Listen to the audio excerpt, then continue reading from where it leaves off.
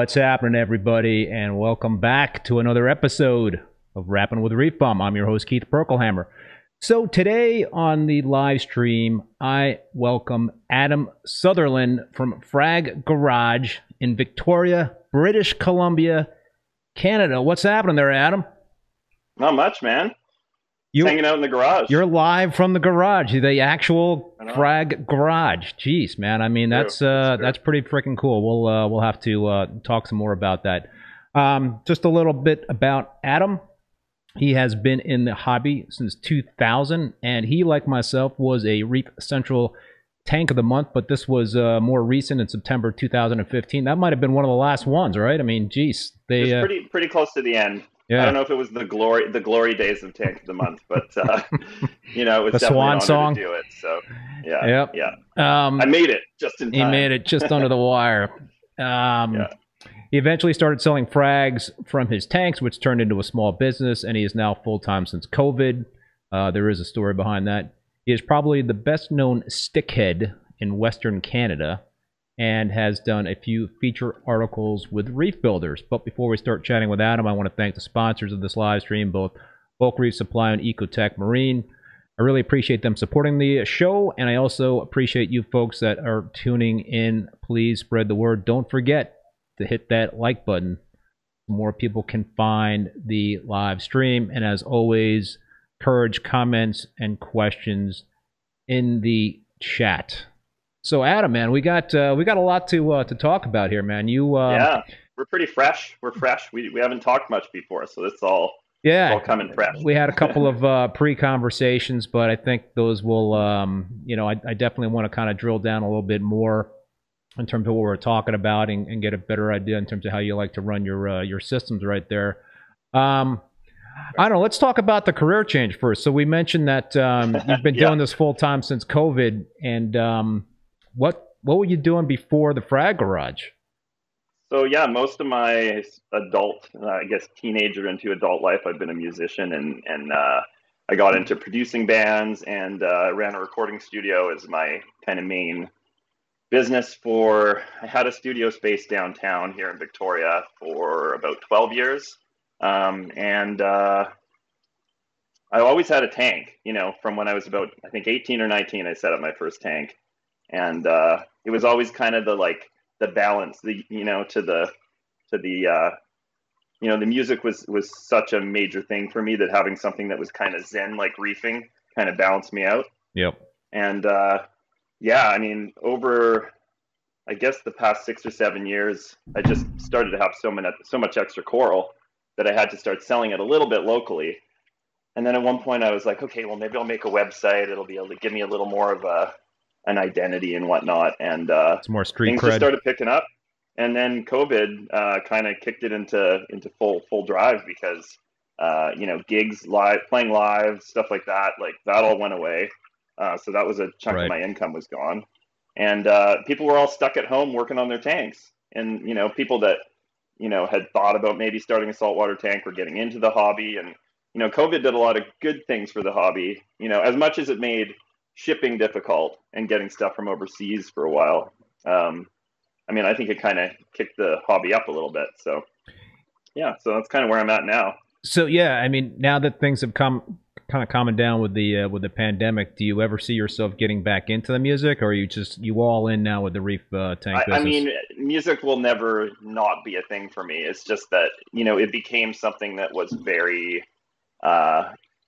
I started to lose some of my love for the music production side of it because I was producing out of a commercial studio where I wasn't always working with bands I wanted to work with. It was kind of like I was paying the bills, and then I would have some projects that I really enjoyed. Now, having a lot of my income coming from my frag business, basically I can pick and choose the occasional project that I like to work on. So, it's quality over quantity now for music. And actually the videos on my YouTube channel, that's my music is in it. Oh, really? So I'm going to try to always produce my own music for my videos. What kind of music? Yeah. I've been producing a lot of electronic music lately, but I played in rock bands. I toured. I was in a signed band that toured. I've done it all.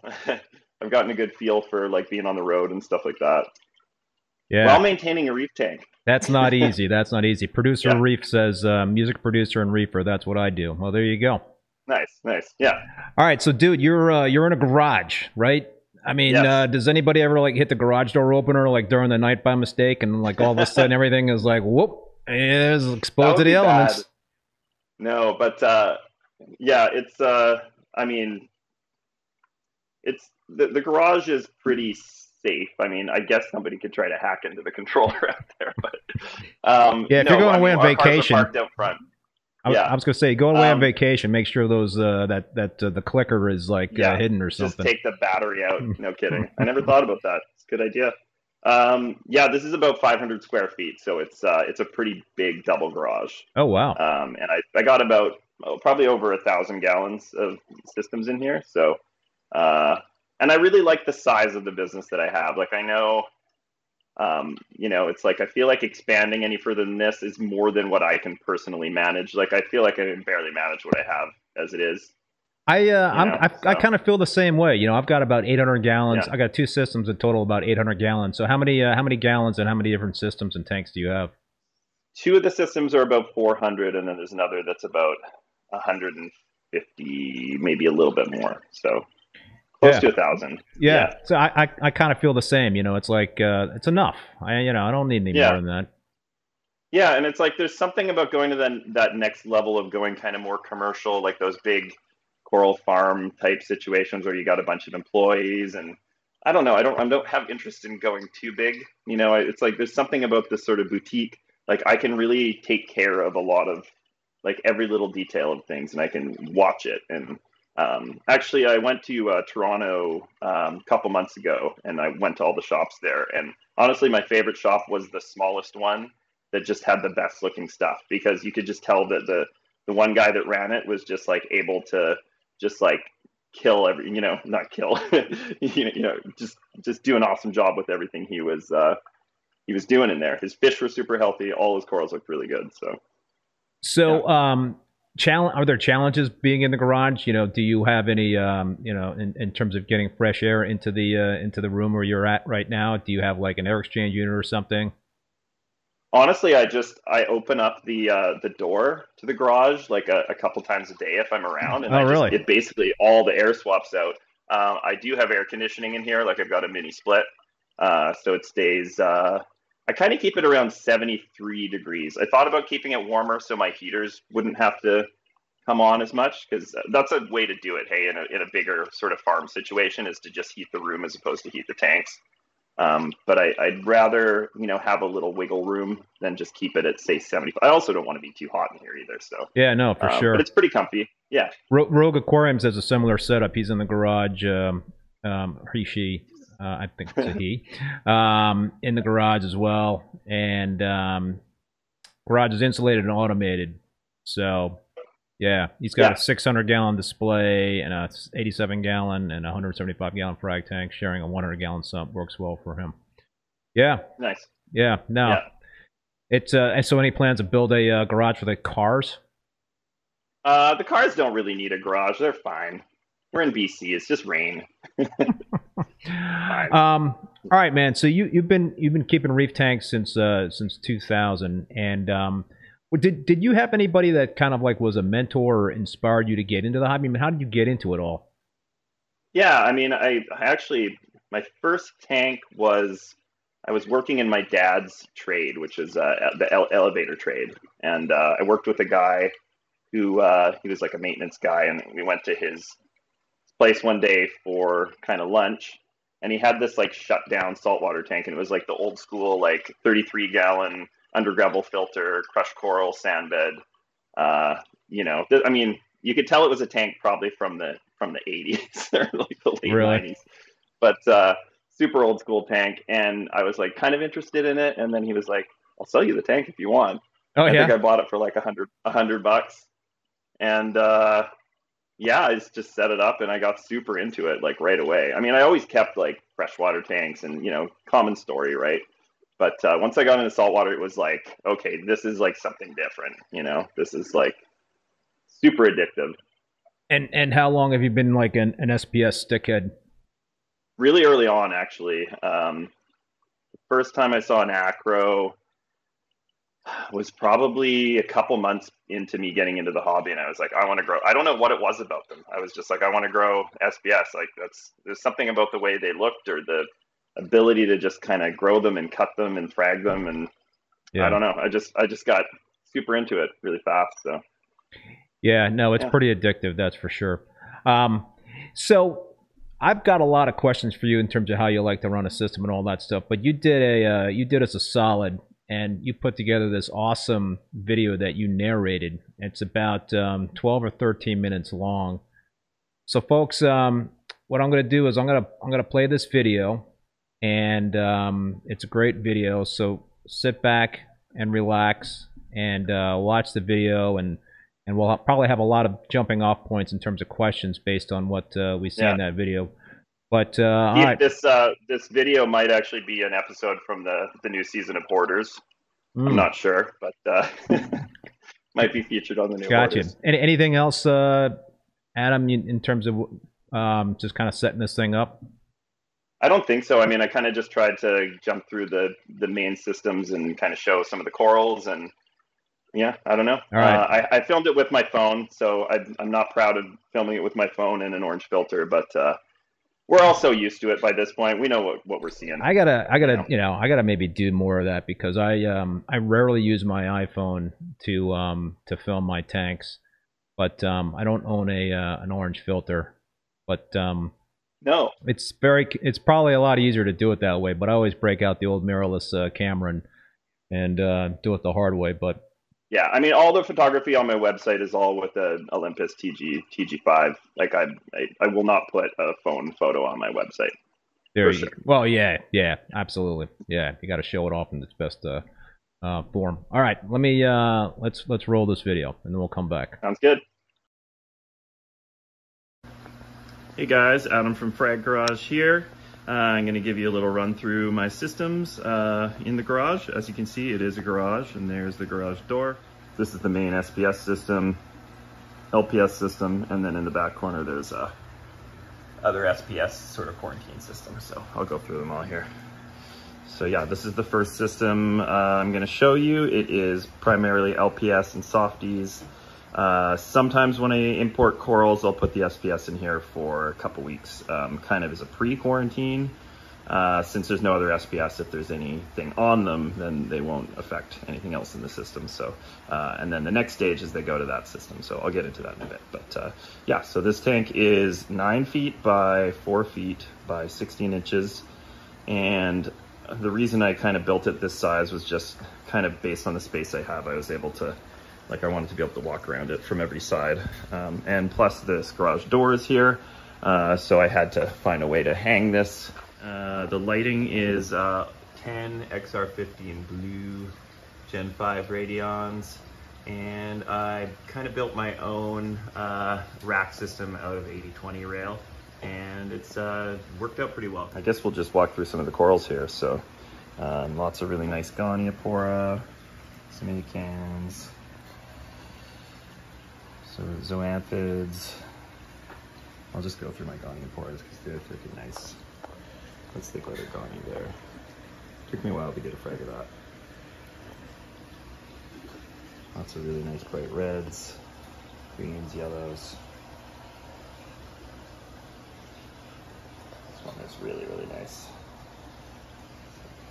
They're all really nice. All right, and then, yeah, this is kind of where I keep most of the hammers and frog spawns, you know, the type of Euphyllia that get along with each other. And I would say that 75% of these are grown from my own frags over the years. Actually, when I moved here, this tank was the only one I moved from the old location, and it used to be full of LPS. So when this tank was set up about a year ago, I've just sort of gradually started turning it into the main LPS system. There's some Blastos.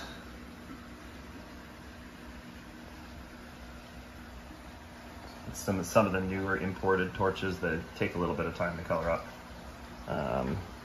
Most of my torches here are also aquarium grown. And actually this is the OG Holy Grail, which I found out fairly recently is bred in captivity. So it was actually a torch spawn that created this variant. So it's probably a unique variant to our aquariums. Yeah, I think the same might go for, this is the master torch in between those guys there.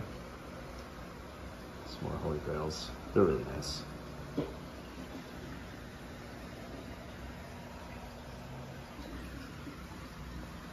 In this section I keep a little lower light, lower racks, just mostly chalices, Favias, stuff like that, some Lobos. It's like the Miami Hurricane chalice, likes low light, that's for sure. So flow, I've got 2 MP40s on either side here, Red Sea Gyre 45 on each side here, and then the returns are 2 Core 20s, and I've got those down to about 50%, just because I find that's about as much as I need. It's more about having the redundancy. Okay, I'm not going to spend much time down here because it's a mess, but there's a calcium reactor. It's a GeoReef 8x18, and that pretty much takes care of, I'd say, 90% of the tank's major element needs, and I dose calc at night, kind of compensate for the pH swing. So the pH doesn't actually change much on this tank. Also, this middle chamber, it is on a reverse lighting period. Usually I just turned it on, but there's an ATI Stratton, and I just kind of keep my extra Zoas down here. And yeah, Protein Skimmer is a Reef Octopus Elite. I think it's the 250. It's a really awesome skimmer for the money, so high recommend for sure. So the only thing I really dose on this system is this Microelements A and B by Fauna Marin, and it's basically the trace elements that you don't get out of your calcium reactor media. So I dose this, they say to do once a week, but I split it up into 2 doses twice a week. I am running UV on this system. Mostly I added it because I was losing the occasional head of my Euphyllia, and I could only assume it was bacterial. So since adding it, it's been like way better. I don't lose almost anything anymore. Occasionally something just comes in rough and you can't do much about it, but I would say just keeping the UV running is probably preventative from spreading bacteria to more stuff. So this is sort of my secondary SPS slash quarantine system, and it's getting pretty full right now. I've been bringing in some orders, so these are kind of at various stages of coloring up. Some of them are starting to look pretty freaking nice though. All right, so this is the main SPS system. It is 2 6x3 frag tables by 14 inches high, and they're both plumbed into the same sump. All the equipment is on the other side, so it keeps it kind of separate. And this system has been up since 2020, probably the end of 2020. However, it was all of my SPS got moved from the previous location, so I just moved them all into this system. And you can see it's pretty damn full. Keep more of the frags on this side, more of the old school SPS on this side.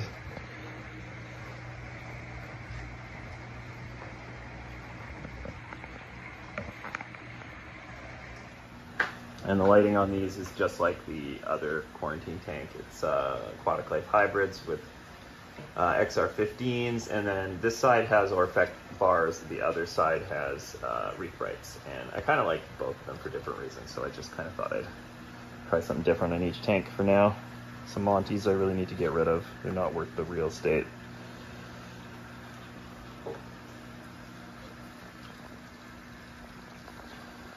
Okay, so I've turned the flow way down and the T5's off so we can see a little more from the surface down. This is my TGC Cherry Bomb, probably one of my favorite tenuous. It's just super nice. Fast grower, actually. I think I started this from a frag in late April last year, and it is the end of June right now, so about 14 months from a frag to that. And I've made lots of frags off of it. Home Wrecker, a couple of Walt Disney colonies.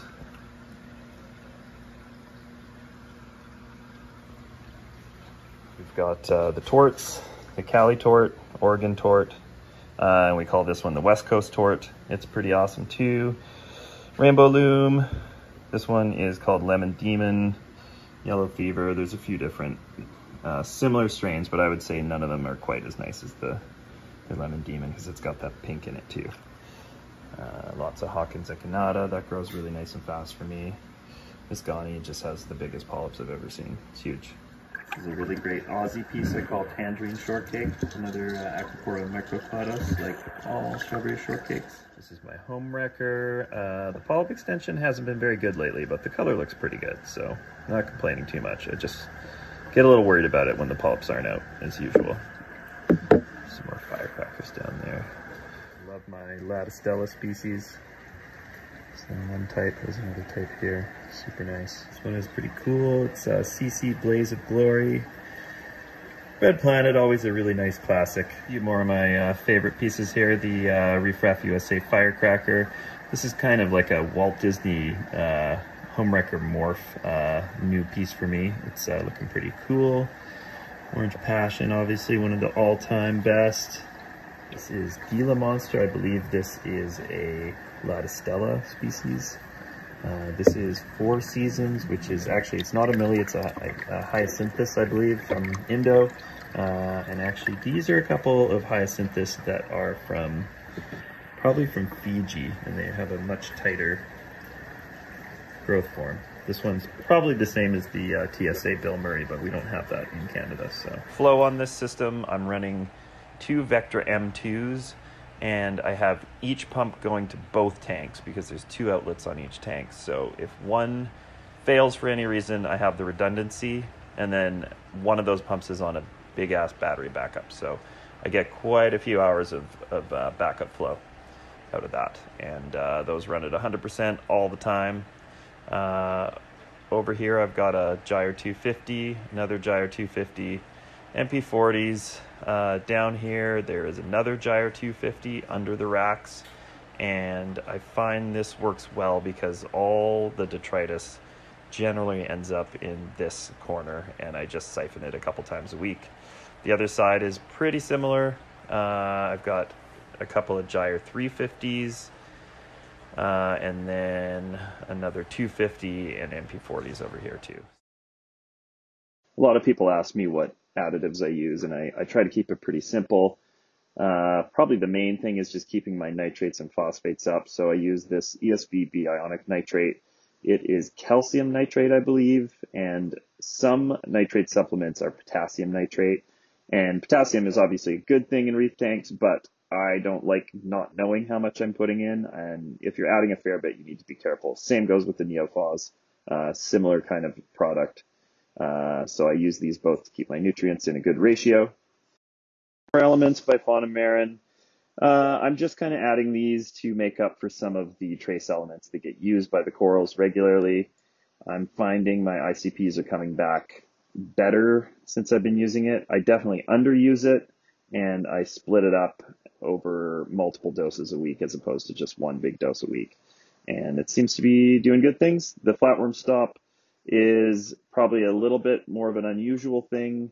I don't have flatworms in this system. However, I found that many years ago when I used to dose it that my acros just did better, especially compromised acros.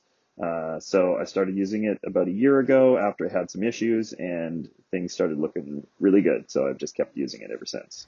So Major Elements, I am using this very large GeoReef calcium reactor. It fits 50 pounds of Reborn in it. So I don't have to top it up very often. Nice big reaction chamber. And let's see what my effluent dose right now. It is 42 mils a minute is what's coming out of there. So I split the consumption up between dosing and the reactor. I don't really like to have all my dependency on one method, and I do see benefits to both. So my 2-part is my own bulk additives that I mix up and I add trace to it. And that pretty much does it. Oh yeah, the calcium reactor does turn off at night. This is a newer thing. It comes off at night. And I dose calc at night just to make up for the swinging pH. And also my alkalinity stays more stable throughout the day by turning it off at night too, because more of the consumption happens during the daytime hours anyways, so as the pH gets higher. My control panel, definitely not winning any prizes on Instagram, but I have everything there, nice and accessible, and it does the job, so good enough.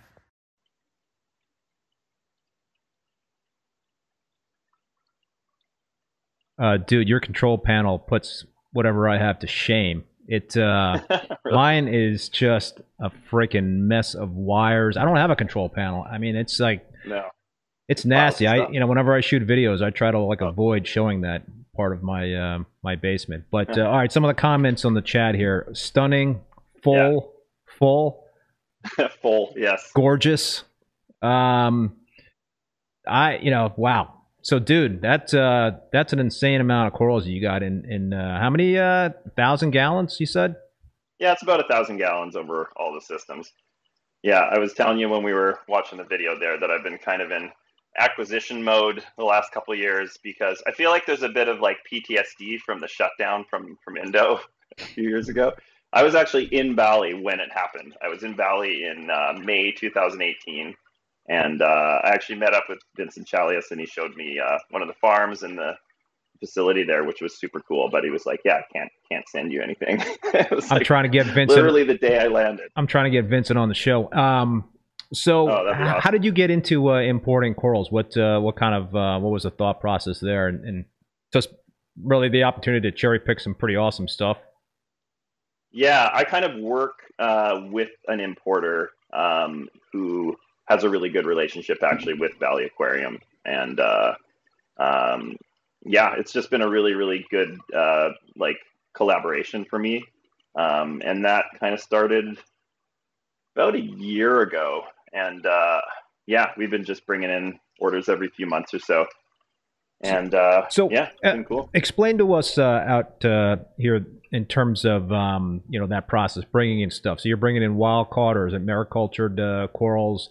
Yeah, maricultured. I mean, pretty much almost all of it, unless you're getting stuff from Australia or something like that. But I mean, it's crazy. The things have really changed a lot as far as mariculture. I feel like, everybody in Indonesia and those countries, those developing countries, they've got smartphones. They know what's like what we're paying for stuff out here. It's all kind of catching up. I mean, it used to be that to get a nice red polyp tenuis or something like that, like you would have to bring in wild pieces from Indo, and you'd have to just bake them and see what colors up and see what they do. And it's like now the farms just have all of that stuff. They've just they figured out, and a lot of the stores that are bringing in orders, it's like almost everything is just millies and tenuis. They hardly bring in any other species, which is kind of a little bit depressing. But so is a lot of this stuff you're bringing in sight unseen, or is there some sort of WYSIWYG element that you could actually cherry pick some corals, or are you basically ordering a certain amount of corals and just kind of keeping your fingers crossed that you get I'm kind of doing some WYSIWYG. It's kind of obviously you can't always pick everything. I'm not bringing in a lot at a time either. I'll be part of an order and I'll say 1 or 2 boxes of stuff, and I might be able to pick a handful of them, maybe, depending. And you can. The thing with these suppliers too is you can only ask so many questions. So if you're like, "Oh, can you do this?" and "Oh, can you look for this?" and "Can you do this?" They're it's no, you can ask one question, one request, and you might get that thing. But I try to keep an eye out for stuff that's unique and I haven't seen before, because obviously these mariculture farms, they have brood stock that they make their frags from. And chances are, if you're getting a coral, it's 100 or 1,000 other people have gotten that same coral, right, or more than that. So I'm not going to get too much into the name game thing, but it's how many times do we need to give the same coral a new name? Yeah, for sure. Yeah. What's your process in terms of when you're bringing those corals in? Do you have a quarantine system, in terms of trying to, for pest prevention? Yeah, so in the video I mentioned that usually when they first land, I put them in the LPS system because there's no other acros in here. So say if there was acro eating flatworms or some kind of bugs, they're not going to affect the other corals in the tank because they're specific to that species, right? So, and then the next stage is they go to the back tank over here.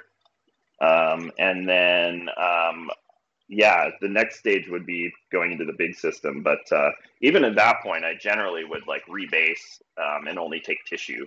So the chances are low of anything getting in there, but I'm not going to say it's not impossible. It's always possible. What about dips? You know, I had Ty from Farmer Ty on last week. We did a big deep dive in terms of you know, pests and dips and all that sort of thing. What's your kind of go-to in terms of, you know, dips? Yeah, and you guys addressed something that was, I think, really important, is the black gray bug thing, because those bugs are way, way, way harder to kill than the red bugs. Like I remember doing interceptor treatments and doing like a double dose, triple dose, Didn't and they kill would them. come back.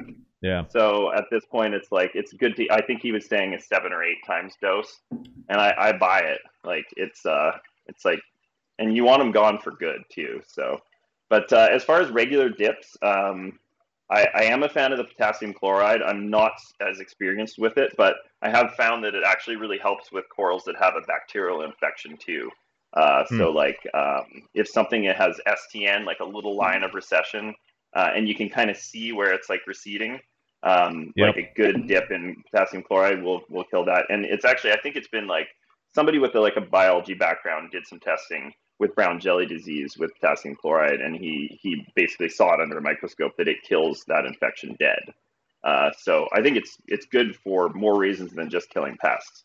But I also have I have like an agricultural grade of Bayer, and it mixes clear, like it's not foggy like the stuff you buy at Home Depot or whatever. But like it still scares the crap out of me, because it's like, it's a pesticide. I don't know, like should I be? Yeah, like I don't know. And it's like agricultural. It's like hardcore. So you know, so I've got some of that too. So it really depends on what I'm worried about. Like if I just want to do a quick dip for like, you know, those like red planaria flatworms, yeah, they just whip off as soon as you put them in Revive, and Revive is pretty gentle. So you know, like potassium chloride is great, but I'm not always in the mood for measuring it out and mixing it up. And like sometimes I want to just like dip a little Revive in, throw the frag in, swish it around. Okay, good. Like it's not a big concern, right? Like I had like a whole bunch. I talked about this last week. I had a whole bunch of what they're called. I think I'm not sure how to pronounce it. Achial flatworms, or like a red planaria flatworm. Yeah, they're kind of the ones that kind of go on any LPS. Like they'll go on like yeah. And you know, so I had them on like, you know, some Goniopora and Alveopora, and I was trying like Coral RX, and I think I might even try to like Revive. And they always would survive. Like, you know, they would just come back. There would be some that would survive. But then I dipped those same corals in potassium chloride, annihilated them. Yeah, it seems to penetrate, because when I dip torches in it too, they kind of fizzle from the inside of the mouth. You know, have you dipped like any Euphilia in it? No, it's just those Goniopora and Alveopora. So I think it kind of gets like right in their sort of gut, and like gets in through every part of them. So right, because definitely a fan in it. Yeah, for the Goniopora and the Alveopora, like the tentacles retract into the skeleton, so they're getting protected by the dip. But for some reason, the potassium chloride, maybe it's because of the osmotic shock, they can't escape that. Yeah, it seems to penetrate. Yeah. So it's definitely a good way to go, and it's cheap. It's very cheap. I mean, like you know, I said, it's like you could get like $50 a 40-pound bag, lifetime supply supply of KCl. So, dude, you mentioned to me a while ago when we were like going back and forth about you being on the show, that you had this kind of I don't want to say groundbreaking potential treatment for acro-eating flatworms. But since we're talking about pests, why don't you talk about that? What's a skinny on that? What do you potentially have that might be saving a lot of reefers, a lot of headaches? So this is obviously anecdotal, but it was several years ago when I was treating for Acropora flatworms. I did a treatment completely unrelated for clove polyps, for purple clove polyps, with the fenbendazole, which is like the fluke tab. Yep. I'll put it up to the. Yeah, and I've heard one other reefer has mentioned this working as well.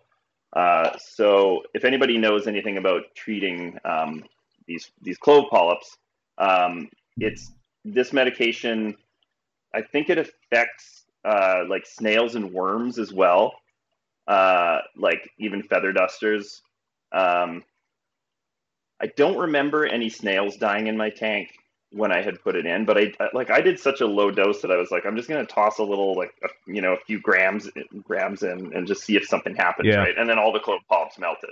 But you can't have any soft corals are going to be sensitive. Not all soft corals. Zoanthids and mushrooms seem to be fine, but anything like Nephthia, leather corals, they seem to be sensitive to it. And like just as a disclaimer, like as far as I know, it stays like embedded in your rock for quite a while afterwards. So like you might not be able to keep that species of coral in the tank after you've treated. Could potentially be leaching out of your rock. Yeah. So going on that, I had treated for these clove polyps, and I knew I had flatworms at the time, and probably, I don't know, a couple weeks after, I just remember checking this sort of usual suspects, like the corals that were most likely to get reinfected, and I found eggs on an acro, but no adults came off in the dip. So I was like, that's kind of weird. And then like never again did I ever see a flatworm, ever again. Do you think those could have been just dead eggs? I mean, I think that like if the eggs were there and the adults weren't, and I hadn't dipped that coral since I had done the treatment, then the chances are good that the adults died from the fenbendazole.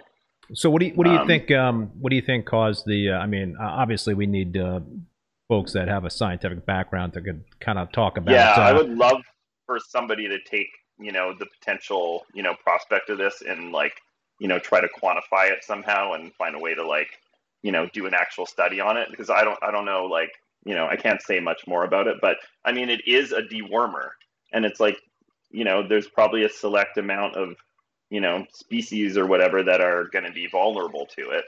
And like as far as a reef safe treatment, it's not too bad. Like it's like obviously like yeah, if you can pull your snails out and put them in another system just to be safe, you might lose some of your worms. You might lose like those vermitid snails might die. That might be another thing that might die. Some people go insane from those things. So yeah, do you stress out about vermitids?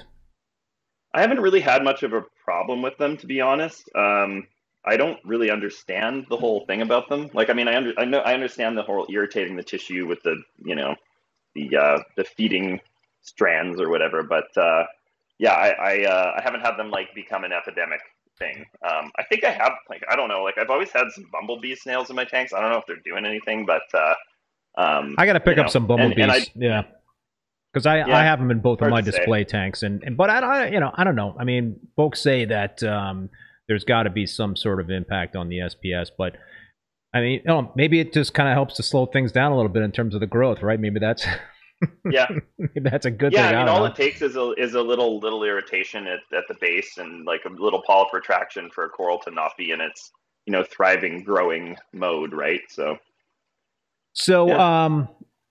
One of the things you showed at the end of the video, the KZ flatworm, has another, there is anecdotal evidence that has helped as well with acro-rooting flatworms, because it causes the acro, maybe I'm going to have this get this wrong, but causes the acro to slime, and that's not desirable for the worms to lay their eggs on the acros. That's my understanding. I think it sort of just makes it less palatable, and just probably the mucus sort of like membrane or the area between where the acro would go or where the flatworm would bite at it is probably just not as easy to get into it. But I don't know. I mean, I think it's more just a preventative thing. But coincidentally, it just seems to make my acros look better. So why not? If it ain't broke, don't fix it, right? Yeah. Expensive though. It's not cheap. So let's dig in a little bit in terms of your setup. I see one question from Flyfisher2, lighting schedule ? So you use these. You've got the aquatic light. Yeah, aquatic life hybrids. Yeah. Okay, and you talk about that. Yeah, I like to call them. They're kind of like training wheels for like reefers that are used to their T5s. it's like my way to start adding LEDs in a like way I can just like transition into it comfortably, but. So yeah, the T5s I only run for 6 or 7 hours a day. So like as opposed to the longer 8 or 9 hour period I used to probably do. The LED bars come on for 12 hours, and the radions kind of ramp up over the course of 12 hours too. But my peak period on the SBS system is only about 6 hours of like the peak light. Interesting. Yeah, and then the LPS system, the peak light is only about 4.5 hours. That's actually kind of a worldwide corals thing. They've been kind of pushing that lately, is that you know, the peak period of light only needs to be it's not as long as we would have used to have thought we needed. And I think part of that is like if you think about like the sun moving across the horizon in the, you know, course of the day, it's like it's only going to hit the corals like at a certain angle for, you know, so long, right? So I don't know. I mean, yeah, who knows, right? We're just trying stuff and seeing what works. Yeah, for sure. So what kind of spectrum do you run? Is it it seems to be more of a blue light? Is that or is that just because of the time of the day that we're looking at in terms of the video? I mean, I think that when I actually look at it right now, it's pretty similar to the like 20K Radion kind of look. Like that's kind of what I'm chasing after, as far as like 20K radium, you know, blueness level. Yeah, radium. Yes, sorry. Yeah. That's kind of that's my, you know, that's kind of my like classic look, right? Like it's that kind of nice bluish, crisp white. But then as the day kind of goes on, like the radions go down to their bluer kind of royal blue kind of stage, and then you know, and I kind of enjoy it at all stages of the day, right? So you know. Yeah, I think you've been following my my live streams and all that stuff. So I've been talking about, you know, I had been a tried and true middle halide guy for years and years and years, and the 400 watt 20K radiums were like my bulb of choice, and I still have them on one of my systems. But I did try, I did switch over to LEDs for the new system about a year and a half ago, and I am definitely digging them. And it's nice to be able to have those kind of different periods of you know, you got maybe a more blue spectrum early on, and then more full spectrum, which is what I like to run for the meat part of the day. Yeah, and you enjoy different corals at different times of day for the colors that are brought out by those spectrums, which is nice. But actually, something I want to ask you is, what's your opinion on? I mean, I know as far as like, you know, people like us that grow coral and sell coral as a business, and we're looking for optimization of growth and color, like how long should we keep things around like metal halides? Because if you're growing something under metal halides, chances are you're selling to somebody that isn't growing their corals with metal halides. So like, you know, like at what point do we kind of go like, okay, well, we need to be growing it with the same equipment that they're growing it with too? Well, I'll tell you, man, I think in my opinion, at least in my experience, now that I've had the LEDs for about a year and a half and running and conduct, you know, one system LEDs and one system with the halides, I've been doing like a lot of moving back and forth in terms of corals from one system to the other. And, you know, I find that for the most part, the corals are holding the same color in one system that they are in the, you know, versus the other. So I don't see a lot of differences in terms of, you know, when I put them under different lighting and how they behave. You know, some corals like the home wrecker seems like the LEDs more so than the halides, or at least you know, maybe it's a little bluer, you know, look, more fluorescence is coming out when the blues are out more so. But yeah, I don't know. I mean, that's a whole debate, right? There's a lot of people out there that really feel that metal halides are the best light, bar none, for growing and coloring up corals. But of course, you know, you're an example. You know, I think my tank is an example as well in terms of having LEDs over them. That I think LED lit tanks are, you know, you can't argue with that, right? I mean, there's a lot of people that have great success with LEDs. So I mean, that'll be a big debate, I think, that you know, keep going on. Well, and also, like, I mean, I don't think people realize too, it's like LEDs still get pretty hot, and on top of that, there's also the transformer that is getting pretty hot too. So it's like, depending on where that transformer is sitting, or the power supply, let's say, it's like that thing's generating heat somewhere too. So I've actually thought about in this space, like trying to get some of the power supplies on the other side of the wall or out of the room, because you know, it all adds up, right? Yeah, no, for sure. So, folks, I want to remind you, if you wouldn't mind hitting that like button, that would be awesome, and more people can find the stream. And of course, feel free to ask questions. I see there's a couple of questions that I got to go through and just make sure I seeing all these questions here. I know there was one question about T5s. Adam, can you talk about your the T5s that you're using there in terms of that hybrid? Yeah, I'm solution? just using all ATI Blue Plus, and yeah, I don't know what else about them. I mean, they're in the Aquatic Life fixtures. Seem to be pretty good reflectors. Like, I don't know. I mean, the tank still has a flatter look because of it. I don't love the way it looks, but at the same time, it's like, you know, it just the distribution of light is so good. I mean, these tables, like the light just covers the entire freaking. Yeah, you got good coverage. You got good coverage. Yeah, it's really good. So do you yeah, and it just gives me options. Do you at pay attention to par? I mean, do you seek certain par levels for? Let's talk about your acros. Yeah, I don't own a par meter. I refuse to own one. Me too. Feel like I rented one once. It's something that, yeah, like it's something I don't want to be too obsessed with because like I know I can trust my eyes more than I can trust a device. The last time I have a friend that has a par meter, so you know that helps. But the last time we tested, my peak stuff at the surface of the tank was around 500 micromoles kind of thing, and then like the majority of stuff is getting between 250 and 350 kind of thing. Yeah, that's for me too. I mean, on my halide system, like most of mine, my corals are like in the 200 to 300 range, maybe 350 at most. It's the LED system that you know, I'm like maybe 300 to 350 on the bottom of the tank, and then close to 500 at the top of the tank. Oh yeah, just because it penetrates really well too. Yes. To the bottom. Yes, and I also have it's only a 20-inch tall tank. Mm-hmm. Yeah, no, for sure. Yeah. Sorry, go ahead. No, you go ahead. I'm just looking at I don't think I had.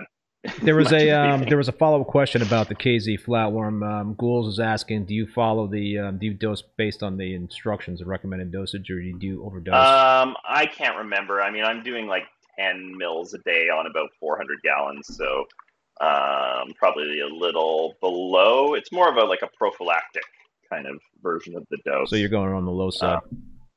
Yeah, so a bottle lasts me 1 liter bottle lasts me about 3 months kind of thing. So talk about your calcium and alkalinity supplementation system. You've got kind of a unique thing going on there. You've got a calcium reactor, and you turn the calcium reactor off at night.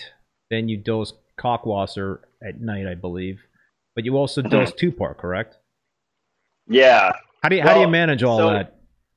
I mean, you could look at it as being complicated, or you could look at it for the redundancy part of it, because I think that's more why I'm doing it. And there's benefits to both. Like, I mean, calcium reactor on its own, it definitely like depresses your pH like a lot. Yeah. And there's like a few little things you can do to like off gas it and stuff, but they don't do very much. So yeah, I mean, I've done systems on full 2-part. I've done systems on full calcium reactor for years. And then I sort of like, I'm never going to 100% switch from one method to another, like all of a sudden. So at one point I started introducing a calcium reactor back on when I was doing 2-part, and things started looking better. So I was like, okay, well, I'm going to just kind of split the difference. And then I was finding that like, you know, like the dosing kind of gave me the ability to just like make a little adjustment. So it's like the calcium reactor is like this baseline level of calcium and carbonate that is coming in like constantly. And then just all those little fluctuations, like I can change the schedule for when my 2-part doses, so it doesn't dose during those times of night where the corals aren't growing as much. So I got my alkalinity to a point where it's like, you know, the Trident tests are like hardly change. It's like 0.1 is the difference over the course of the entire day. So I just think any little thing to kind of get more stability is in a system like this. I'm not saying that every person with every reef tank needs to get too obsessed with, you know, the minute little changes in numbers, but I think any little thing you can add to stability when you have like an investment like this is going to be a good thing. What's your butter zone there in terms of alkalinity? I kind of shoot for like 8.35. It's like 8.35. Man, that's pretty precise. Yeah, that's kind of like, okay, well, like I'm fine with it being 8 and I'm fine with it being 8.5. But like that's kind of what I shoot for. It's not like I have a bad day if it doesn't hit 8.35. So is your Trident controlling? I mean, you've got a lot of you know, different levers there, right? In terms of all the different methods that you're using there. How do you keep that so dialed in? I would never control dosing with the Trident. I just don't trust it enough for that. But yeah, I just keep an eye on the trends. I keep an eye on like the Trident tests the alkalinity.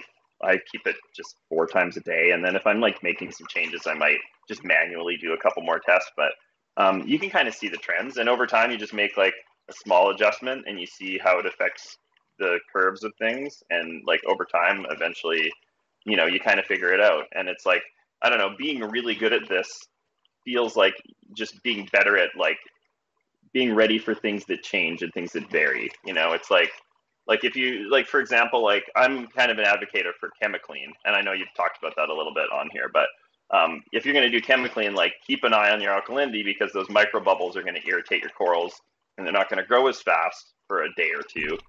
And then your elk might shoot up, and then you might get this big elk spike, and you might start losing stuff. So I think like things like that, it's like keep an eye on stuff, Yeah, Jake Adams had talked about that. He basically uses ChemiClean on a constant basis. I believe that's what he was talking about as a way to kind of keep the system just kind of what's the word I'm looking for? Yeah, it's kind of like a little bit of a bacterial reset. Yeah, like right, I don't think it affects a lot of the good like surface bacterias. I was recommended it from a buddy a few months ago. I had there's a few species that would do this thing for me where it was like pink lemonade, strawberry shortcake, vivid confetti. They would kind of go brown, and it was almost like this brown infection that kind of spread through the tissue. And then eventually they would like STN or RTN. And my buddy was like, he's like, try ChemiClean. I'm like, are you serious? He's like, yeah, it seems to kill some of the bad bacteria. He's like, I think it's bacteria. So like, I was like, all right, I'll try it. I was like, it's like, I don't usually touch stuff like that. It's like, that's like, seems like I don't know, like product like that. You put that in, it just like, kills you with cyano. That's too good to be true. Anyways, so I did it, and these acros, like probably within a month, like started gaining their pigment back, and that brown infection went away. So hold it, you're dosing a recommended dose of ChemiClean, or are you dosing like a much lower percentage in terms of what's recommended for cyano?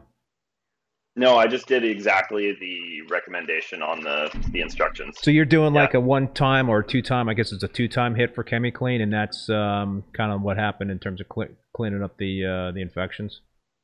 Yeah.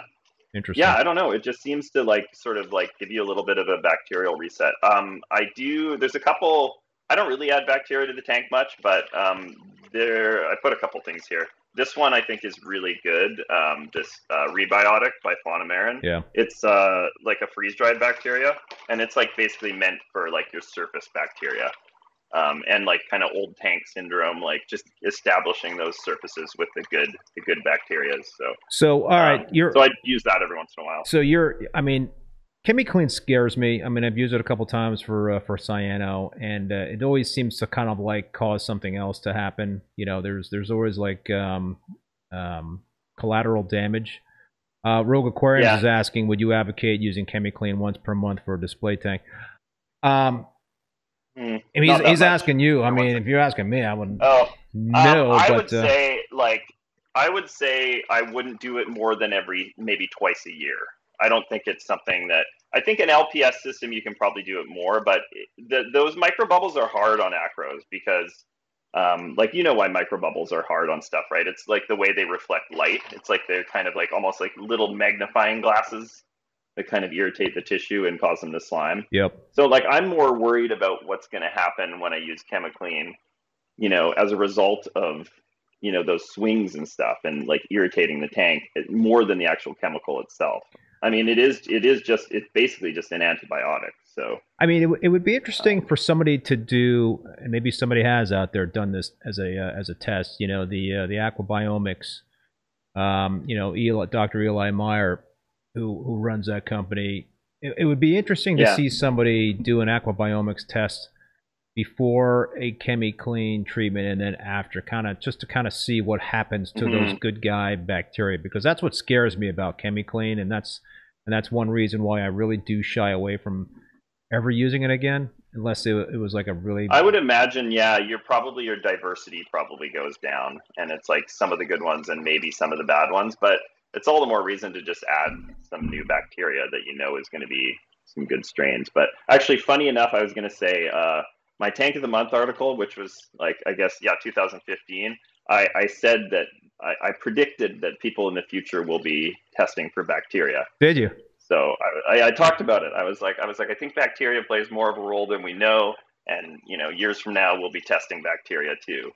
And yeah, I think it sounds like that company is still kind of like finding their stride, or it's like there's still work to be done. But I think it's really cool that it's a thing now. Yeah, I can tell you a lot, right? I had Eli on as a guest. I'm going to have him on again in a few weeks.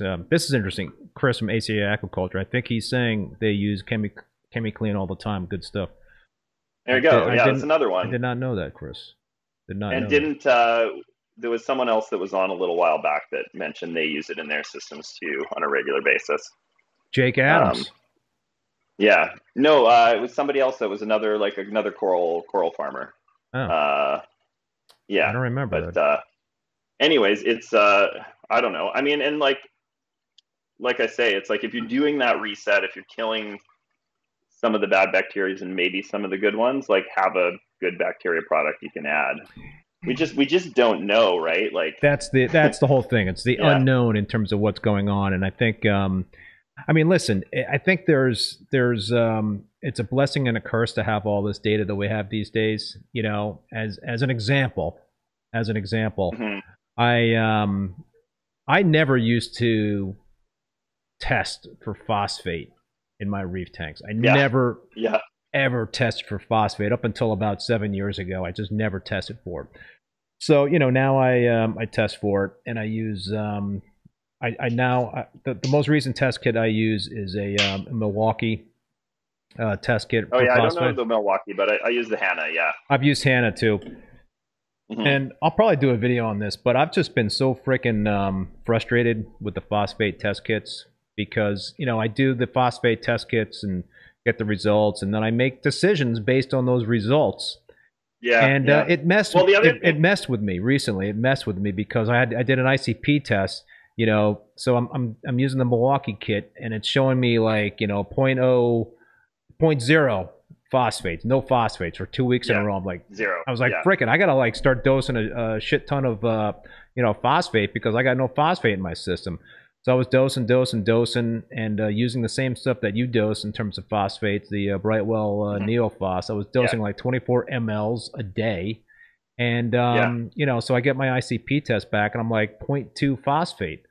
I'm like, holy crap! And one random coral, a beautiful bright pink millie, overnight browned out on me. I was like, oh, crazy. Oh man, is that just because I was paying attention to the frickin' phosphate test kit results? A couple things I would say about that is, one thing is like these hobby grade kits, we're testing like things in parts per billion. So like, if you scoop a sample of water from your tank, it's like, I assume that it's fairly saturated, like levels of things are fairly saturated within all the water, but like, you don't know that for sure. Like one scoop could have been 0.02 phosphate and the next one could have been 0.05. Right. I don't know. Right. Like, but the other thing is like, and I need to look into this a little bit more, but I've been using the Hanna phosphorus, low range phosphorus checker. And I know that phosphorus and phosphate, you can do that calculation. So you kind of figure out how much phosphorus is this much phosphate. I feel like they're different bioavailable forms chemically. And I don't know much about the chemistry of it, but I don't know about if doing that calculation is really a good way to go about it. Does the Milwaukee, is it a phosphorus checker or a phosphate checker?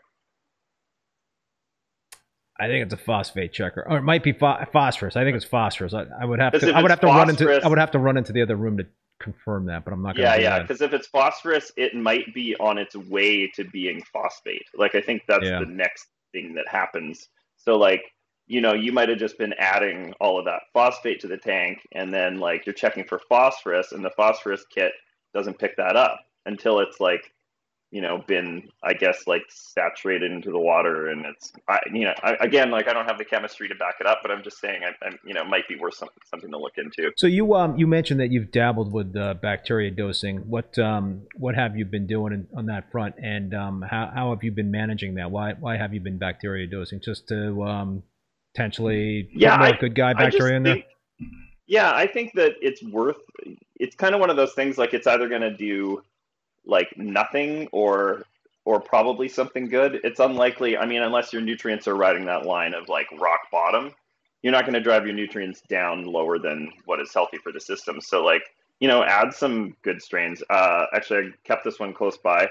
I think that this bacteria is awesome. This is the Nitrobiotic by Tropic Marin. And I have a system in the local fish store that I run, and I've had dinos in there since January, February.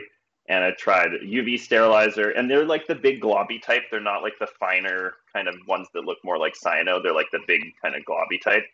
And I tried Microbacter 7, and I tried Razor, and I tried a bunch of things, and nothing worked. And then I did one treatment of this Nitrobiotic, and I only go into the store maybe once or twice a week.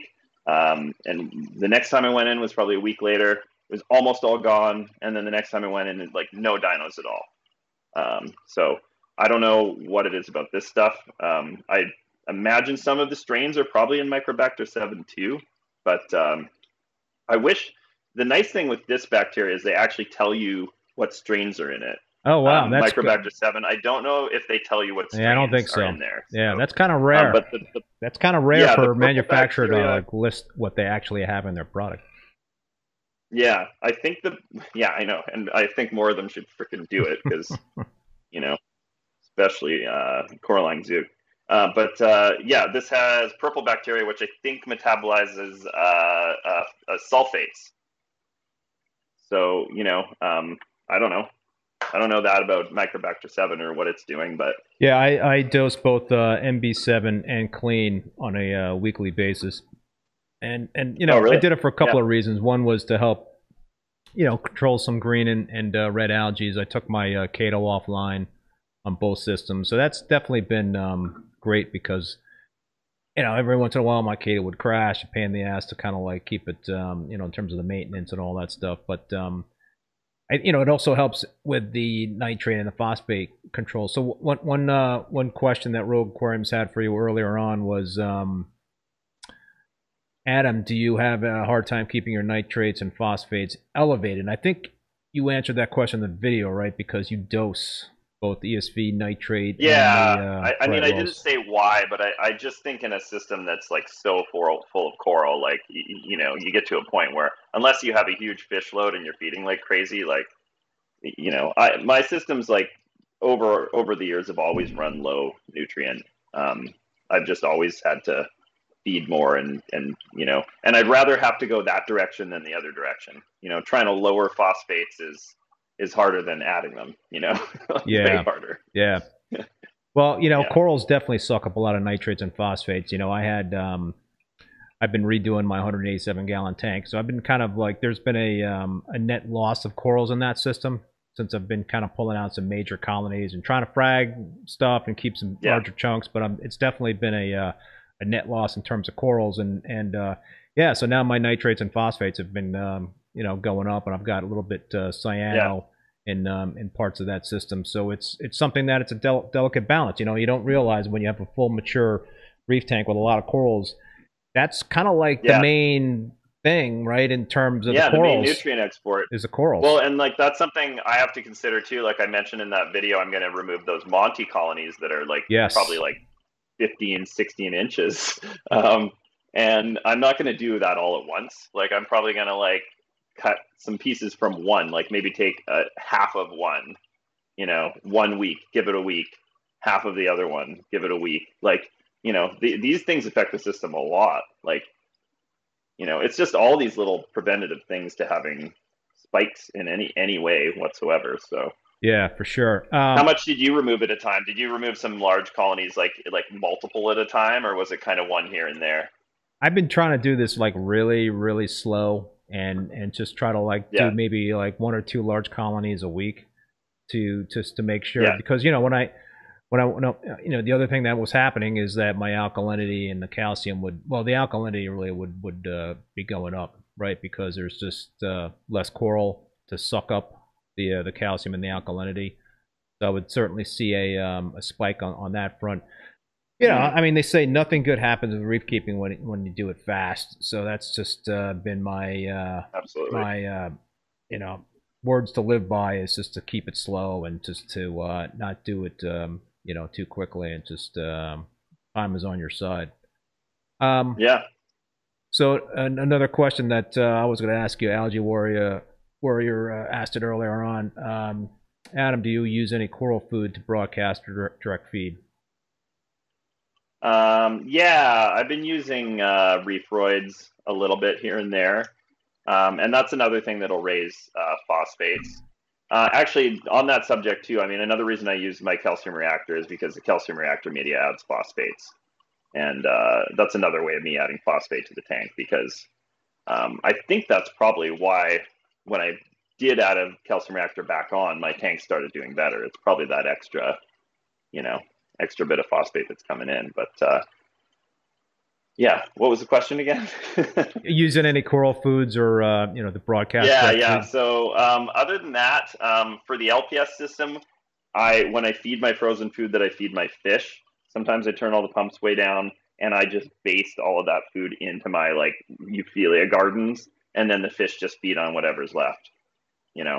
But I don't really see much point in putting Reefroids in the LPS system. I feel like the particle size is a little bit too small. But and I don't know. What's your opinion on Reefroids and some of those foods? I actually got Chris from Captivate sent me some samples, and I got his coral food, and I thought that was a really good one. I feel like I actually saw coral polyps take it in. I don't know. Yeah, I'm not sure about all the other foods necessarily. I have to try. You're talking about Chris Wood, at Captivate. I have to try. Yeah. That was an awesome stream, by the way. That was his knowledge is man. Oh yeah. I watch these, and I hope that on one episode I can take a couple little pieces of things, and that one was just so many there was a lot, thing after thing. That guy is super knowledgeable. There was a lot of information to digest. Yeah, no, for sure. Yeah, watch it again. I just actually started using his salt. Well, in fact, I met him. I was down at Reefapalooza in New York last weekend, and Chris lives nearby in New Jersey, so he wasn't at the show, but nice. I met him after the show, and it filled my car up with about 1,000 pounds of his salt. I barely made it over the nice. Barely made over the mountain pass going home. Oh man, you're I was loaded awesome. loaded down with 1,000 pounds worth of salt mixed from Captivate, but I did start using that, so I'm expecting some awesome things. What about you? What salt are you using for your systems? I've been using Brightwell because that's what I kind of get through the local store that I collaborate with. But we actually just switched to Red Sea. So, yeah, I mean, I don't know. Well, actually, I have a salt joke for you. I've been working on this salt joke. Bring it. Okay. So one reefer says to another reefer, "Man, you got to try this new salt. I did a water change and my tank looks way better." And then this other reefer says to another reefer, "Man, you got to try this new salt. I did a water change and my tank looks way better." What's the common denominator? Everything looks much better with the new salt. No, they all did a water change. Oh. Yeah. That's it, huh? It's not that funny. Yeah, it's I think what it just comes down to is a lot of the salts are the same. The salts are all the same. They're all similar. They're all just trying to make a composition of. Well, that would be a controversial topic there. I think we could get a lot of good, healthy debate on that topic. I don't have the data to back up that, but I'm sure there would be a lot of folks out there that would love to debate that point with you. Yeah, I mean, I definitely would say that something like Instant Ocean is very different than something like Tropic Marin or something like that. There's obviously the more reef grade salts, and then there's the more fish tank grade salts. But well, I'll tell you, man, I don't think I've ever switched to a new salt and noticed that my tank has looked way better after I've done a water change. It's I probably just, my tank probably looked better because I did a water change. Yeah. I mean, I'm going to document my system in terms of this change in salt. I mean, the one change that well, and I'm curious. Yeah. The one thing that I noticed in terms of my so I use these like 50-gallon drums for my saltwater makeup system. You know, one drum is for RODI water, and the other drum is for the salt that I'm mixing up, saltwater I'm mixing up, and so the saltwater vat that I had all the instant ocean salt, I've been keeping in, was so frickin' dirty with the residue. I spent a couple hours yesterday with that power washer I have, just blasting the inside of that thing and trying to get the residue off. So that is the one thing I used to hate about Instant Ocean, was just it was dirty, But I mean, listen, my tanks did well, so I can't complain too badly. Yeah, no, and I mean, I definitely agree. I guess my premise was more based on this sort of higher end salts. I mean, I think at that point it's like it's all pretty close, but also, I mean, we're seeing salts like the ESB is like a 4-part salt. That's the Captivate. It's a 4-part as well. Same thing. Yeah. Well, I definitely want to know how things are doing. So there was another question here that I wanted to ask you that somebody had been asking, and all right, I just what was the question?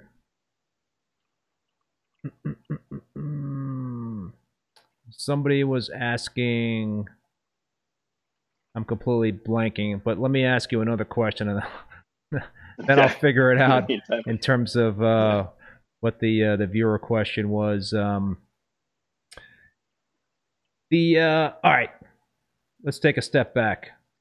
And I know when you were on Devin's live stream, you talked about coloring up corals, the keys for coloring up corals. What would you say, if you had to summarize that in the three, most important things to keep corals colorful and growing fast? What would you let's stick with color. What would you say would be the three keys to success? I mean, I would say that nutrient levels are probably the most important thing that you can look at. Like, if you don't do anything else and you just try to keep a good nutrient ratio and you give the corals lots of flow and lots of light, like, I mean, those are just going to be like a prerequisite for someone that's, say, keeping SBS. I don't know. That's about it. I mean, everything else is just kind of like, trace elements we're still learning a lot about, like Andre Mueller is the moonshine guy, right? Yeah. He even said something like you have to do all the elements for it to work. Like, he's like, you can't just do a few of them. He's like, there's something about how they all work in conjunction with each other that makes them work. So right. I don't know, which actually just could be really good marketing, because of course you have to do it all. You can't just be like, well, it's this one element that really makes a big difference. But no, I think it's true, because it's like there's something about the ionic balance of all those elements coming together that that helps for color. But yeah, like I say, I think nutrients is going to be the number one thing. And I might have missed this target range for nitrates and phosphates. Yeah, I've experimented a little bit over the past year. I tried my nitrates about as high as about 25. It wasn't bad. I think but coming down to the ratio, I think having them that high, my phosphates were probably too low. If we're kind of going to look at a ratio that seems to work for a lot of people, it's that sort of 100-to-1 ratio. So, if your nitrates are 10, then your phosphates should be 0.1. Interestingly, though, I recently saw there's actually a Reef Dudes from a couple of years ago, but it's Lou from Tropic Marin, and he was saying that a 10-to-1 ratio was what he recommends, which seems crazy to me, because if your nitrates are 1, then your phosphate would be 0.1, which seems really high. Yeah. Interesting. So lately I kind of tried to close that gap a little bit more. So I've been running my nitrates from about closer to 10, and my phosphate, I've actually had a lot of trouble raising it, but it's been running at about 0.03, 0.04. But ideally, I would try to get it up to 0.1. How much of the neophos do you dose when you're, kind of low on phosphate? I've been dosing about 25 mils a day, about the same as what you were saying. And how many gallon system? And about 400 gallons. Yeah. Yes. And I have hardly seen any difference in phosphate. But again, it's that thing I was saying about the phosphorus versus phosphate checker. It'd be great if there was somebody with some chemistry background in the chat that could say something about phosphorus versus phosphate and like the bioavailability and the testability. I'm not sure, but how often do you do ICP tests? I've been doing them about once every. I said I was going to do them once a month, but it's been more like every month and a half. I do have all the bottles as well. I've been kind of sticking with the Fauna Marin because that's my ICP that I use, and so I have all of their element bottles. And I get a test and I make the adjustments, but I make the adjustments at about half the speed that they say is safe to do. So if they say you can raise it by this much per day, I do half that, because why not, right? Yeah. Like, why not just go extra careful with it? Yeah. No, you can't go wrong with that. Yeah. pH. Did we talk about pH in terms of what your? We didn't talk. No. Yeah. Not yet. What range do you like for your systems? I mean, what I would like would be like a steady 8.5 or something, but I can't really do that. Keep the garage door open. Yeah. No, I've done that. And the oxygen exchange isn't a big thing, but the HVAC thing actually, or not? What is it? Did you get one of those set up? Air exchange. Yeah. So the SPS system runs about 8.2 to 8.5. That's pretty darn good. And I do have LG, or I do have CO2 scrubbers on it, and they take a line from outside. However, I've learned recently that the recirculating makes your media last way longer. So I don't know. Do you do CO2 scrubber? Or? Never tried that. Well, so the thing I hate about it is it's like, it's like you're on a subscription to CO2 scrubber media, right? So you just have to keep refilling it. That's what I keep hearing. The LPS system, like that, the Reef Octopus that's on there, like it just pulls so much air and it injects so much air that it'll burn through like a whole chamber of CO2 scrubber media in like less than 2 weeks.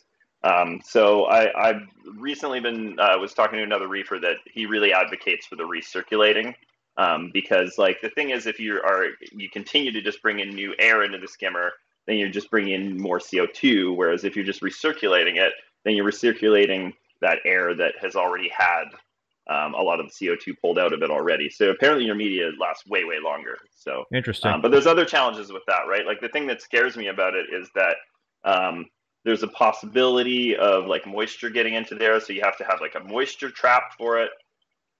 And then, like if moisture was able to get into the media, it's basically like pelletized calcium hydroxide. So if that gets into your tank, like you could crash your tank.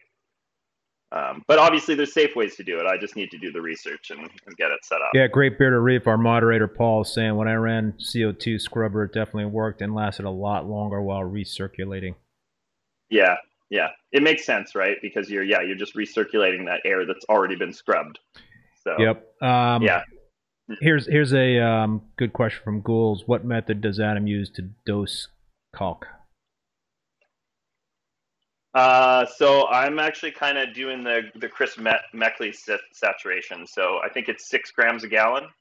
And I remember him saying that if you mix that up, it pretty much saturates and you almost get no leftover in the bottom.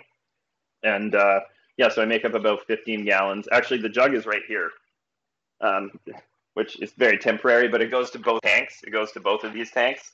So eventually they'll have their own. But this is just a quick and dirty way to do it. But I make that up about once a week.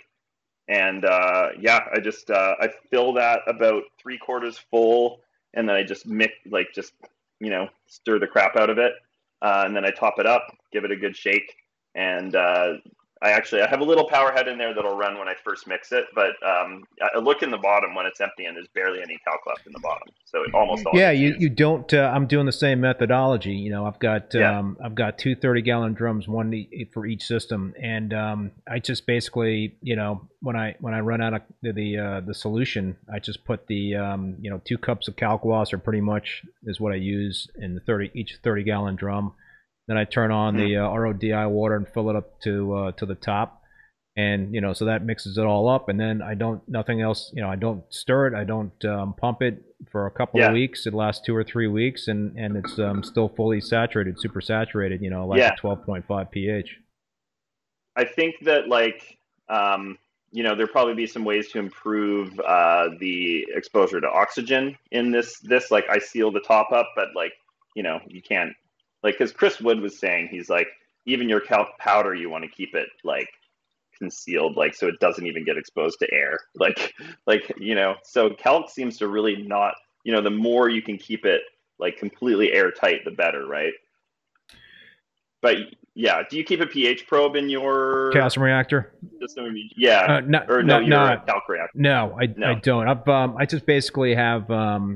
Sometimes I'll take a sample when it's dosing into my sample. I'll grab a cup and just grab some of the solution from the cup and then stick my pH probe in there just to double check that. I also have a pH pen that I could use for that same purpose. Yeah, and it's generally in that kind of range. Yeah. Yeah. So Scott Oliphant is making a statement about the phosphates, and hopefully I'm not going to butcher this thing, but I appreciate, Scott, the detailed explanation. Bioavailable phosphates would be organophosphate compounds. Most of aquarium phosphorus is as orthophosphate and organophosphates, ATP, DNA, etc. I probably butchered the pronunciation of all that, but but both check for orthophosphate. So I guess he's kind of saying that if they're using the similar reagents, then they're probably picking up on the same chemical reaction. So maybe my speculation of the phosphorus versus phosphate is not true, but I can just tell you that I can put a bunch of that frickin' neophos in and see almost no change sometimes, and I'm like, where's it all going?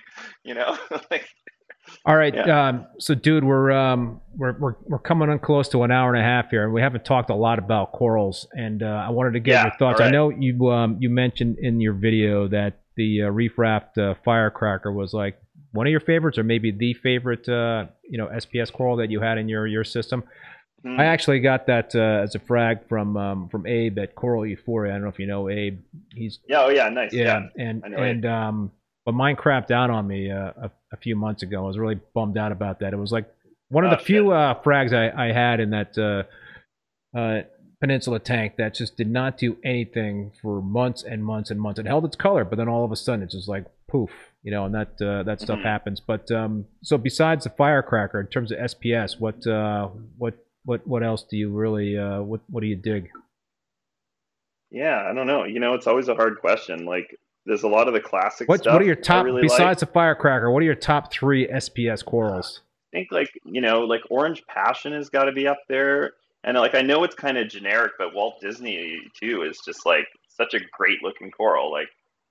That being said, I mean, as far as newer corals, I don't have any. I had a couple frags of Speciosa from Malaysia, and they were some of the nicest pieces I've ever had. But most people have said that they don't grow. Have you ever seen somebody grow a Speciosa frag into a colony? I haven't seen anybody post a photo or something where they're here, check this out. I grew this over year and a half. Here's the colony from the frag. I don't know.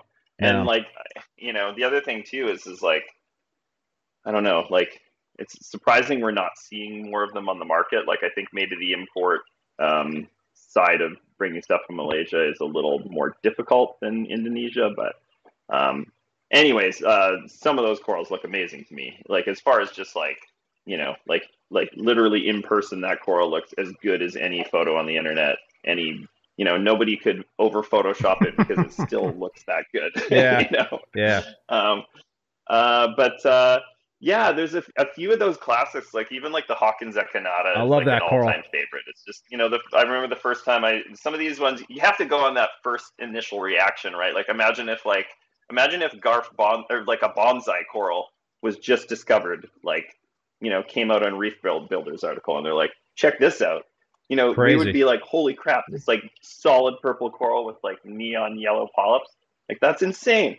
It's like we're just so used to it. So like, if somebody comes here and visits and they're not like a non-reefer and they take a look around and, you get this really pure kind of like first impression from people. Like they kind of go like, oh, that's really cool. It's like, you know what? That is really cool. Like I don't appreciate that coral enough anymore because, I'm looking at the newest coral that I got. Dude, I agree with you. Like a Yeah. $30 bonsai frag or whatever, you want to, give the name to it, is to me like one of the coolest looking acros out there. I mean, the contrast in terms Totally. of the skin and the polyps, it's like unmatched, and plus, on any lighting kind of conditions, that thing still pops. So, Totally. and Totally. I agree completely with the Ora Hawkins. I think, how many corals out there are like this solid turquoise, green kind of aqua coloration, and Yeah. and that bottle brush Super. formation in terms of the branches.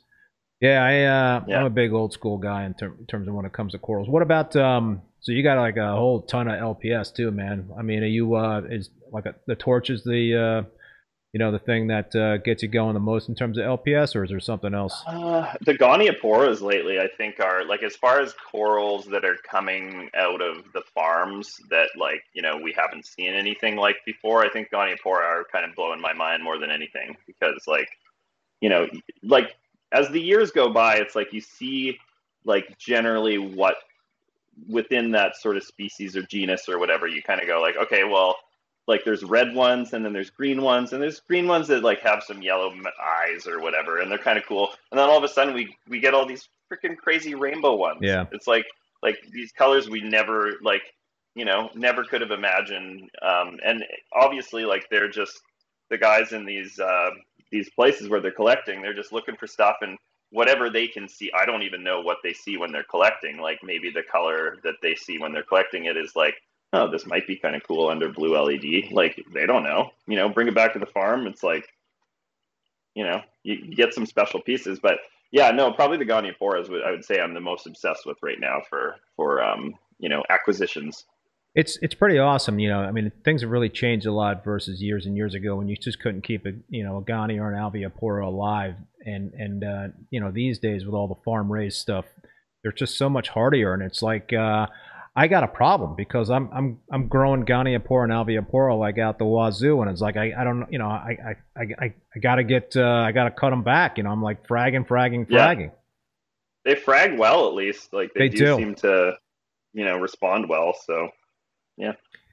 Other than that, I mean, the torches are obviously, there's some really, really great variants. And like I was saying in the video, I've got a couple variants that I think are just aquarium born. There's a shop in Montreal that had big torch spawning. All of his torch spawned, and he got a bunch of unique variants out of it. So, if we could get a little more into the the actual science of breeding these corals, that would be super, super cool. Yeah, you actually, I think it was an article you wrote on Reef Builders. You actually had a coral spawning situation with a Cali tort. Mm-hmm. Yeah, there was the Cali tort, and it had pink eggs, like bright pink eggs. But actually, on my YouTube, I posted a video from a few months ago of like a mass coral spawn that I had in this SPS system. Oh, you did? Recent. And yeah. So I had probably about 20, 30 pieces all spawning at the same time. Wow. And it, like when the Cali tort spawned, it was the only one. But yeah, I don't know if I pissed the corals off by turning on the lights and making a video. Like they're probably like, man, this is personal. We're spawning, man. Leave us alone. But yeah, so actually Fox Flame was one of the ones that released eggs too. But anything in common in terms of that recent episode versus the one that happened 2 years ago, like Moonlight or moon phase, I mean? I don't really do moonlight stuff, but the one thing I did note is that all the things that spawned were all corals that had been with me for a long time. And I think there's something like in nature, like I think corals spawn like there's like a certain day every year and they all do it at the same time. It's like this like schedule, Wow. right? So it's like they're all synced up to do it at the same time. And I think that these old school corals that were in this tank, they probably like start to forget that cycle. Like that cycle gets like screwed with. I don't know how often like Acropora species like carry eggs, because obviously like they have to like be at a certain level of health to invest the energy in producing the eggs in the first place. You know what I mean? It's not like just like all of a sudden like corals are like, oh, I think I'll spawn. Like it's like obviously there's an investment leading up to that time where they're like, Yep. you know, and it probably happens in our systems, in good healthy systems, more than we know. It's just like, how often are you looking at the tank at 1 a.m. in the morning with a flashlight? I just happen to catch it, you know, Right. because I check it before bed sometimes, right? So, yeah, quite a few did it. It was mostly stags, and you know, a few other like random pieces, but there were eggs everywhere. And I thought about taking off my filter socks and seeing if I could sort of cultivate anything in the sump and like maybe putting a light in the sump, because I figured most of the eggs would probably end up in the rock in the sump. Yeah. But I don't know. A friend of mine was saying, he's like, you know what you should do if that happens again is play Sounds of the Reef while they're doing it, because he's like, apparently like the call of like the crack of the pistol shrimp and like those like little reef sounds, like they like the I guess the eggs like are called back to the reef as they're free floating in the water from these sounds and vibrations. So he's like, play reef music in the background. Some romantic reef Maybe. music. I don't know. Yeah, romantic. Yeah, getting it on music. Yeah. All right, a couple more quick questions from me. Corals that you are looking to add that you don't have. What do you? What's on your wish list, if anything? Well, definitely the speciosa. But you know, I would like to get some colonies of things, not just frags. Yeah, like I don't know. Those are just some special corals, and that was kind of something that came out of the shutdown of Indo. Is that like you know, importers started looking at the nearby countries in that kind of part of Southeast Asia, and they were like, oh, Malaysia's there, and then it's like, what do you guys got? The water's pretty close to Indo, so it's probably similar. And then it's like, whoa, this crazy species is like, you know, super, super nice. Other than that, I would like to kind of get a little more diversity in my LPS. Like I feel like I'm pretty good at SPS, and I'm like all right at LPS. Like I haven't really dialed in like things like Scolies and Welsos and stuff like that. So I'd like to, you know, get some really nice rainbow master kind of grade, you know, I guess meat corals or whatever. Yeah. Yep. Going back to the SPS, what about like the rainbow splice, or do you have? I have a couple frags actually, and what's been your experience? They have more of the green, but apparently, like even if you just have a little speck of the red, it can start to sort of take over. Like, yeah, I didn't put it in the video because they're fairly small still, but yeah, I'm kind of late to the game because it is a Canadian coral. Well, I mean, right, Reef Raft Canada, right?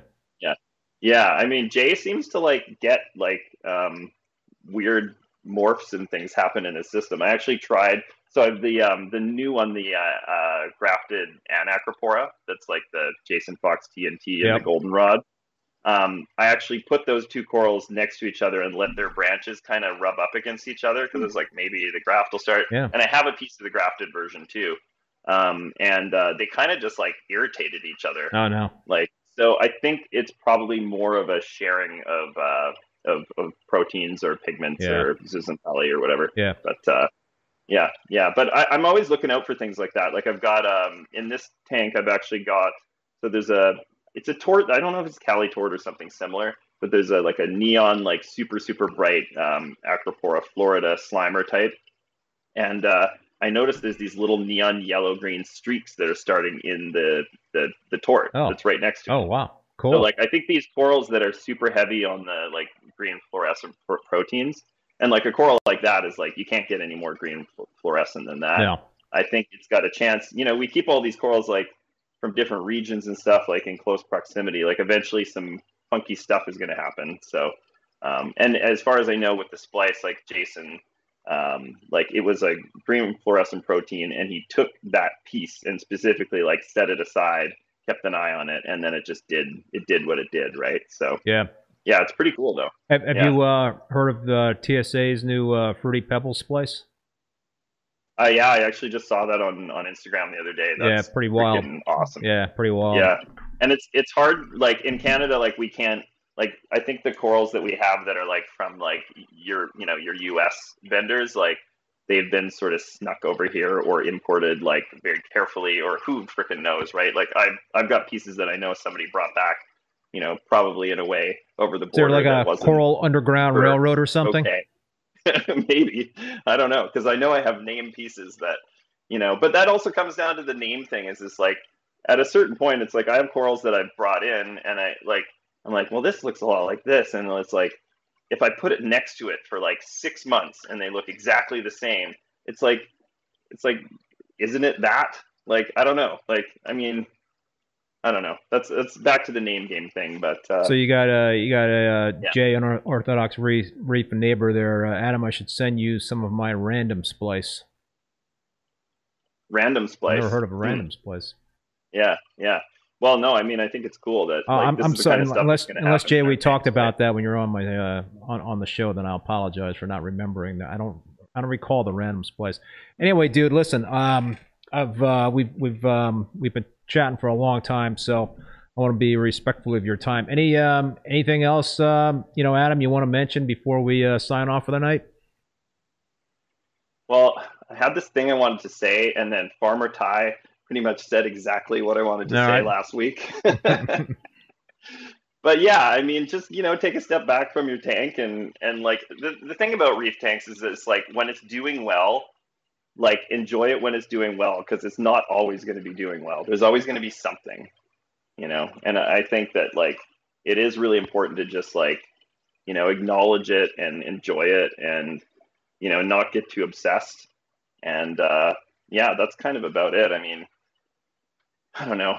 And I think as far as like people that farm coral too, it's like try to like do some things differently. Like try to like just try something a little differently, and then like share that knowledge if you make a discovery. Like I think we're all kind of like helping each other out and trying to learn and trying to like grow this hobby. And there's a lot of like really good knowledge coming from non-scientific people like us. So just keep trying to learn and share and spread the good stuff. Yeah, no, for sure. I mean, sharing knowledge is key and certainly beneficial to everybody involved. All right, dude. So, any thing you want to say in terms of how people can find you in Canada? Because folks in the U.S. don't bother this man to try to have him ship corals to you, right? Yeah. So, like, shipping to the States for me is a complicated process with CITES and permits, and it's not impossible, but it would only really ever work if it was, high volume. Yeah, you can find me at fraggarage.ca, and I ship almost all the way across Canada, but some locations are a little remote and far. And I will be doing a Canada Day sale, because we have Canada Day tomorrow. Oh, cool. And so watch for that. It should be posted probably tomorrow morning or tonight, depending on how fast I get onto it. So yeah. Sweet.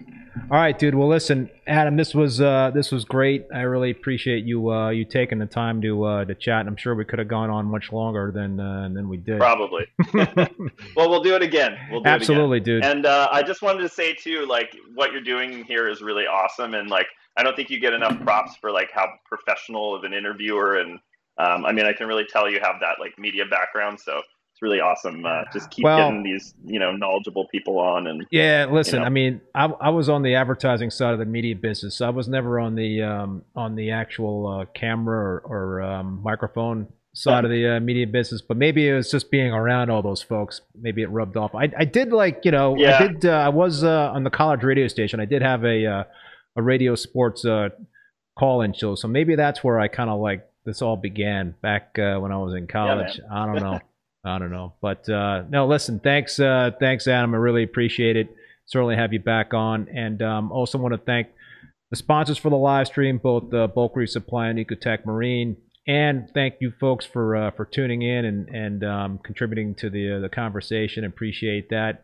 And finally, a big thank you to Paul, the moderator. Thank you, man. Also want to let you folks know that all episodes of Rapping with Reef Bum are available as podcasts on Spotify, Apple Podcasts, Google Podcasts, Stitcher, and Amazon. My next Rapping with Reef Bum live stream will be next Thursday, July 7th, 7 p.m. Eastern Standard Time, with Luca Martino, from Mahina Corals. So it should be another great show. And if you want to catch the full upcoming schedule of guests, visit reefbum.com on the YouTube section. Until then, be safe and be well, and we will see you next time.